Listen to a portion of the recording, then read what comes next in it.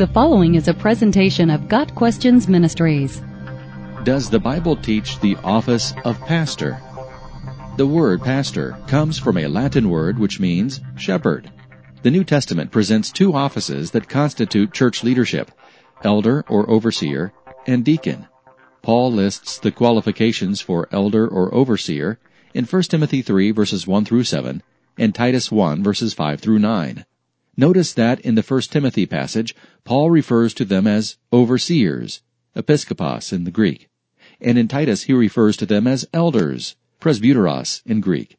From this, it can be concluded that there is one office with different designations. The word elder refers to the life experience of the office holder, while the word overseer emphasizes the responsibility of the office holder to watch over the congregation and meet their spiritual needs. The second office is that of deacon, which is described in Acts 6 verses 1 through 6. Paul outlines the qualifications of deacons in 1 Timothy 3 verses 8 through 13. The deacon's responsibility is to minister to the physical needs of the congregation, freeing up the elders to concentrate on their spiritual needs. In Acts 20 verse 28, Paul said to the Ephesian elders, "Keep watch over yourselves and all the flock of which the Holy Spirit has made you overseers. Be shepherds of the church of God, which he bought with his own blood."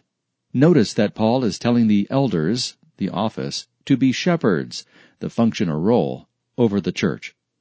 In Ephesians 4 verse 11, Paul identifies shepherding pastors as one function in the church, along with teaching, missionary work, evangelism, and prophecy. That this role is important is seen by the emphasis that Jesus puts on it in John 21 verses 15 through 17, where Jesus charges Peter to feed and tend his sheep.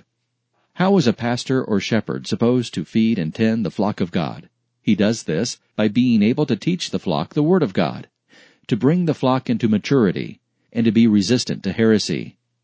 He is on guard for false teachers, and warns those who stray that there are consequences to their belief and behavior. In the New Testament, the words pastor, elder, and overseer can be used interchangeably, with each word providing a different emphasis on what contribution the leaders make to the body of Christ. These three words come together in 1 Peter 5 verses 1 and 2, where Peter exhorts elders to shepherd the flock of God and serve as overseers, caring for the flock as they wait for the chief shepherd. Got Questions Ministries seeks to glorify the Lord Jesus Christ by providing biblical answers to today's questions. Online at gotquestions.org.